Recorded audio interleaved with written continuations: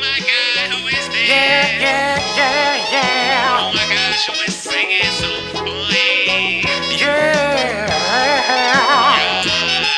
What we got? We got science. What? We got music.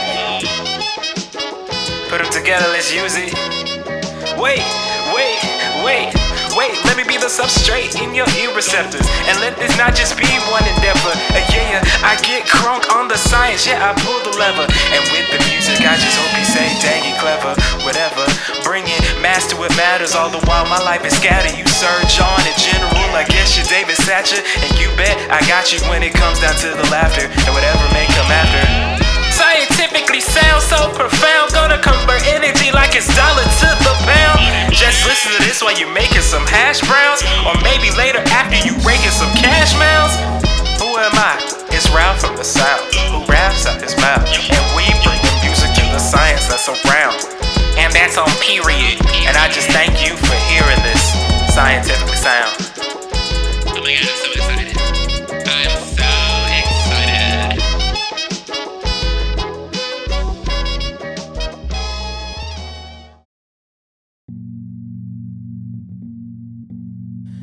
Hello everyone, my name is Ralph from the South, and this is the Scientifically Sound Podcast with your host that does the most, and I'm full off of mac and cheese, if you please. That didn't relate to anything, but welcome to the final episode for this season of Scientifically Sound. I know, but why? Because I gotta take a break sometimes. All of you gotta take a break at one point or another, depending on where you work or depending on what you want to do. If you're just now joining us in this season, welcome. Have a seat, get you a drink, enjoy yourself. Get prepared in lab. If you're not in the lab, get prepared for work. If you're not prepared for work, get prepared at home just to do whatever you want to do. This is a podcast that brings two of my loves together, music and science, in the creative forefront of telling a narrative. With this coming out in November, by this time, my brother would have celebrated his birthday and my dad would have celebrated his birthday. So first off, happy birthday to my little brother Daniel. He's up at Wingate University finishing his studies in environmental biology. Oh, brother. You know what sucks sometimes when your brother's taller than you and he's younger than you? But I love him dearly. I love that he has pursued his own career in STEM, because I know I have no idea how to do anything environmental biology-wise. And also, I will say I'm still going to beat you in Smash Brothers every day. Also, I want to send a wonderful happy birthday to my father. To my father, I cherish you every day. One, because I bear your name, and two, you've done so much for me that I can't even count how many times you've pulled me out of things or introduced me to things or just shown me how it is to be a man. So I'm thankful for that. I'm thankful for the love of music you've driven into me and how to pursue my own stuff. So I'm thankful for you both, Daniel and my dad. Speaking of thanks, everyone, how was the holiday? Did you eat too much mac and cheese like I did? Did someone put raisins in the mac and cheese? Because it's on site if you do that. I don't understand the taste palette, so I can't tell you anything. Did everyone get together with their families? Did they able to embrace one another? Even with friends. I know a lot of us, being in grad school or maybe being work in a lab and having to diligently get data over time. And when it comes time for the holidays, we don't get that special chance to spend time with people we love. And I hope everyone was able to spend time with people they love. I know I'm a prime example of sometimes working on the holiday and not even spending time with people, especially in my first few years of grad school. But now I get it. Take that time to spend time with people, whether you had a Friendsgiving, whether if it's, I know some of my friends do a tradition, go on a road trip and get an Airbnb and cook together, blast some particular music together, all of which just to revitalize you and get those smarticles running for when December comes around and you need to get those final experiments done before the new year. I'm for sure in that category because I've been doing Western blots for the longest, I've been keeping myself alive for the longest, and now I get to learn how to do some RNA-seq. I'm excited to see what the genome holds for my research. If anyone has any tips on RNA-seq, doing it, analyzing the data, how to format the data into something beautiful, into a figure, let your boy know. You know, I'm out here. I'm trying to be just like you, a wonderful scientist or science lover, you know. Before we get into today's episode, I just gotta say, you all in the sound are so entertaining, especially when it comes to me posting different things on Instagram for the page, because you all go ham in your responses for questions. And I will one day want to just have like a conversation with all of you, whether it's on the podcast or whether it's just on Instagram Live, because you all are, if y'all are just entertaining just by typing words, I know you all are majorly entertaining live and face to face. Either that or you're deadpan, which is also funny to me. So, I don't know. Maybe I might do that one day. Today's episode is going to be a little different. It came from, you know, we already celebrated Thanksgiving, to give him thanks, but also we need to understand that that day needs to be demystified into what it actually was, being that we as a people live on land that was already inhabited. Native Americans, American Indians were already living here way before the English would come over and colonize America. And it's in that colonization where many Native Americans were slaughtered and enslaved during this time.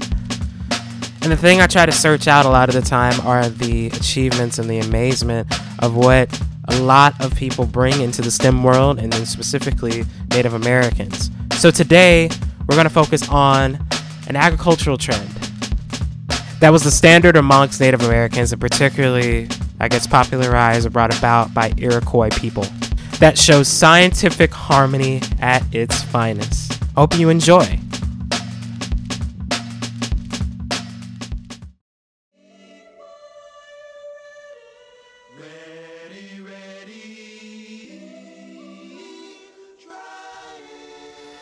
Growing up in the church as a kid is a particularly unique experience.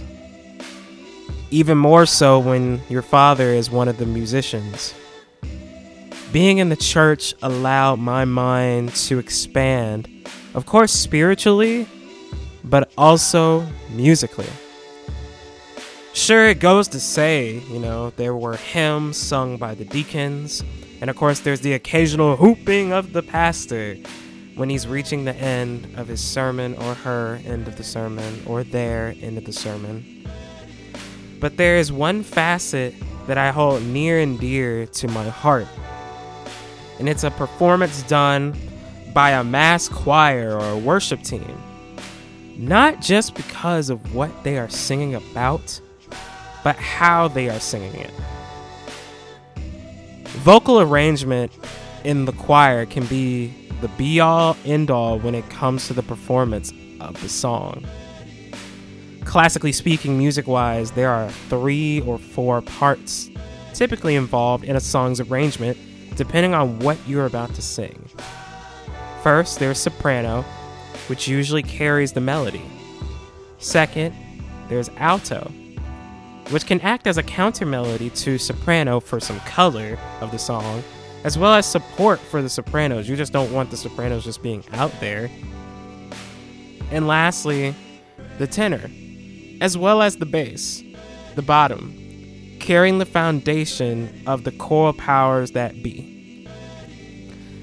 There are even variations involved with this setup in order to flesh out the melody further, all towards reaching this blessed moment called harmony. It is these parts of harmony that are the basis of many popular boy and girl groups. You know, we have Jackson 5 singing Never Can Say Goodbye to Destiny's Child's Survivor. You have En Vogue breaking it down in My Lovin', Never Gonna Get It, Never Gonna Get It, to the Marcells, Howling in Blue Moon. And for me personally, there is a vocal group out here in Minneapolis that I am able to hear sometimes, many Sundays out of the years, called the Say-V Quartet. It features the Dublett family, a trio of sisters and their mother singing together. Ivory Dublett of Say-V, the soprano of the group, stopped by to give her thoughts on harmony and vocal arrangement. What did 0 say to 8? Nice belt. I learned that from a 4-year-old. It's really great. I use that everywhere I go. So my thoughts on vocal arrangement. Okay, this is just my opinion.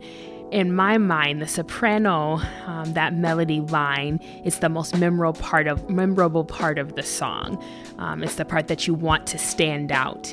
And then you add the alto to support it and also to enhance it. So it adds like a little bit of flavor to the pot. Then you want to add the tenor. That just kind of thickens the stew. It really just like makes it a little more meaty. Then you have that bottom, that bass. And it kind of keeps you all together. It's similar to when you do instrumentation, that type of arranging.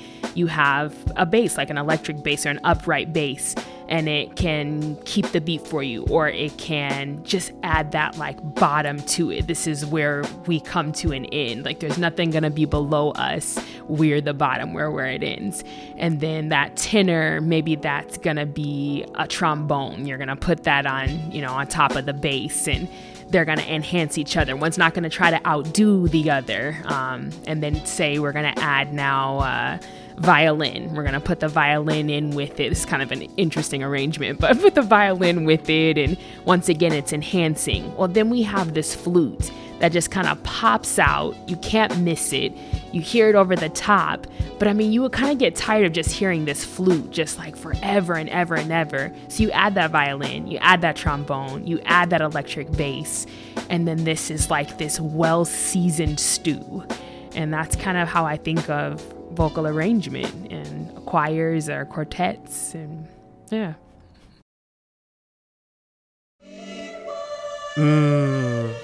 I want some stew, don't you?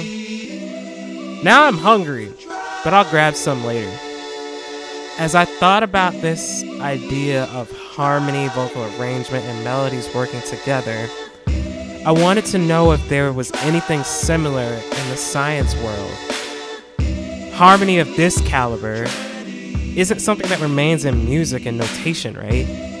Right!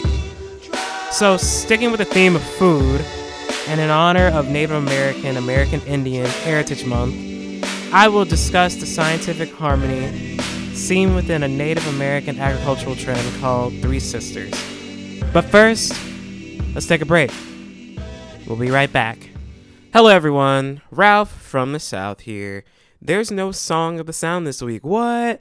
Because if I'm going to talk about Three Sisters, I'm also going to highlight Three Sisters, women of STEM who are Native American. I was reading a career feature article in Nature called How to Include Indigenous Researchers in Their Knowledge, and I decided to learn a little bit more about the Native American scientists and their pursuits from back in the day until now. First, we have Otakuye Conroy Ben, who is a member of the Oglala Lakota tribe, and she is an environmental engineering professor at Arizona State University, Tempe, who studies biological effects of polluted water. She also evaluates and has evaluated climate and renewable energy policies and adaptation affecting tribal nations. Next is Johnny J. I love any person that creates a platform and bringing nerds together and people who love STEM. Johnny J is Otto-Missouri and Choctaw, and she's the founder of A Tribe Called Geek, which is a multimedia platform which brings all things Indigenous, Native American, and STEM to the light. And lastly, we have Deborah McGregor, who is a part of the Anishinaabe people from Whitefish River First Nation in Ontario.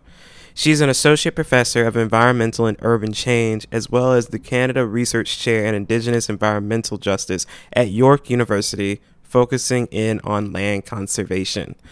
I encourage you all to take a look at all three of the women that I've stated in their stories. They're really interesting. And let's get back to the show.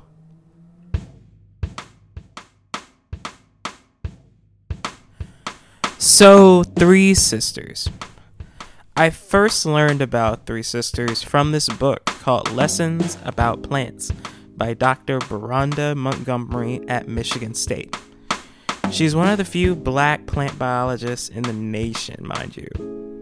In this book, she discusses major ecological systems in play that influence the bioenvironment of a plant when it comes to growth and sustenance, which she then gives us a turnaround to things to consider in our own personal growth, at least in the scope of academia is concerned, as well as just collaboration in general. It can relate to the setup of your support system, or how you align yourself in current growth in order to bring about a better environment for those who come after you.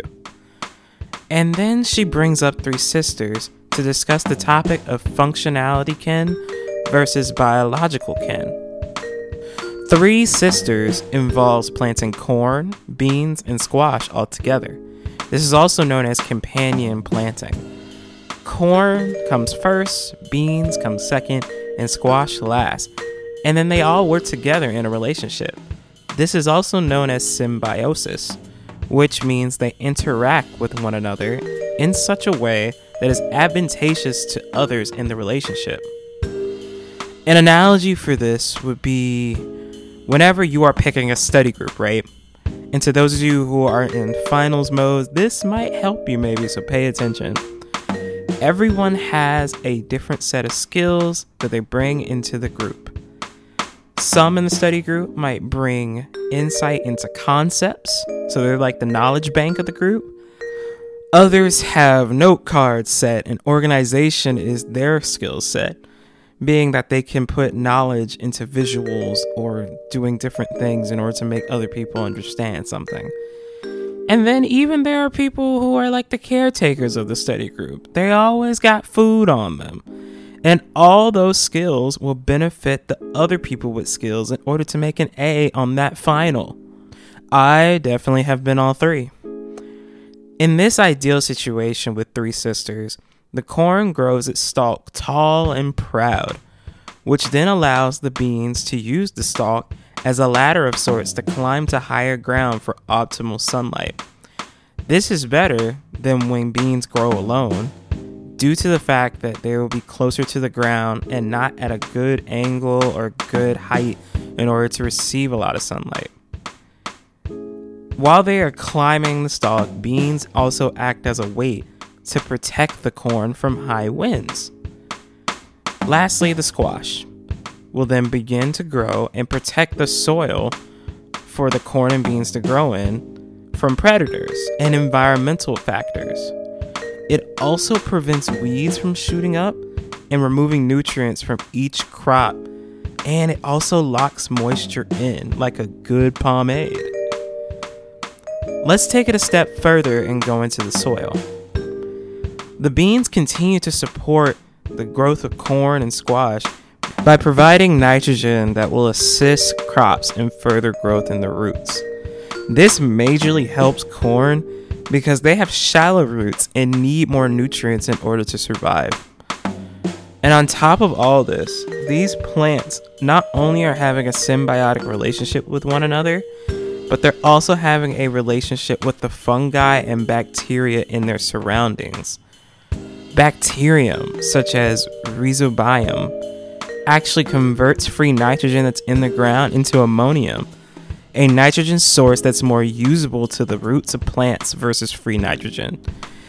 And mycorrhizae, also known as fungal root, will intertwine with the roots of plants and improve the uptake of water, minerals, and nutrients like phosphorus in the plants.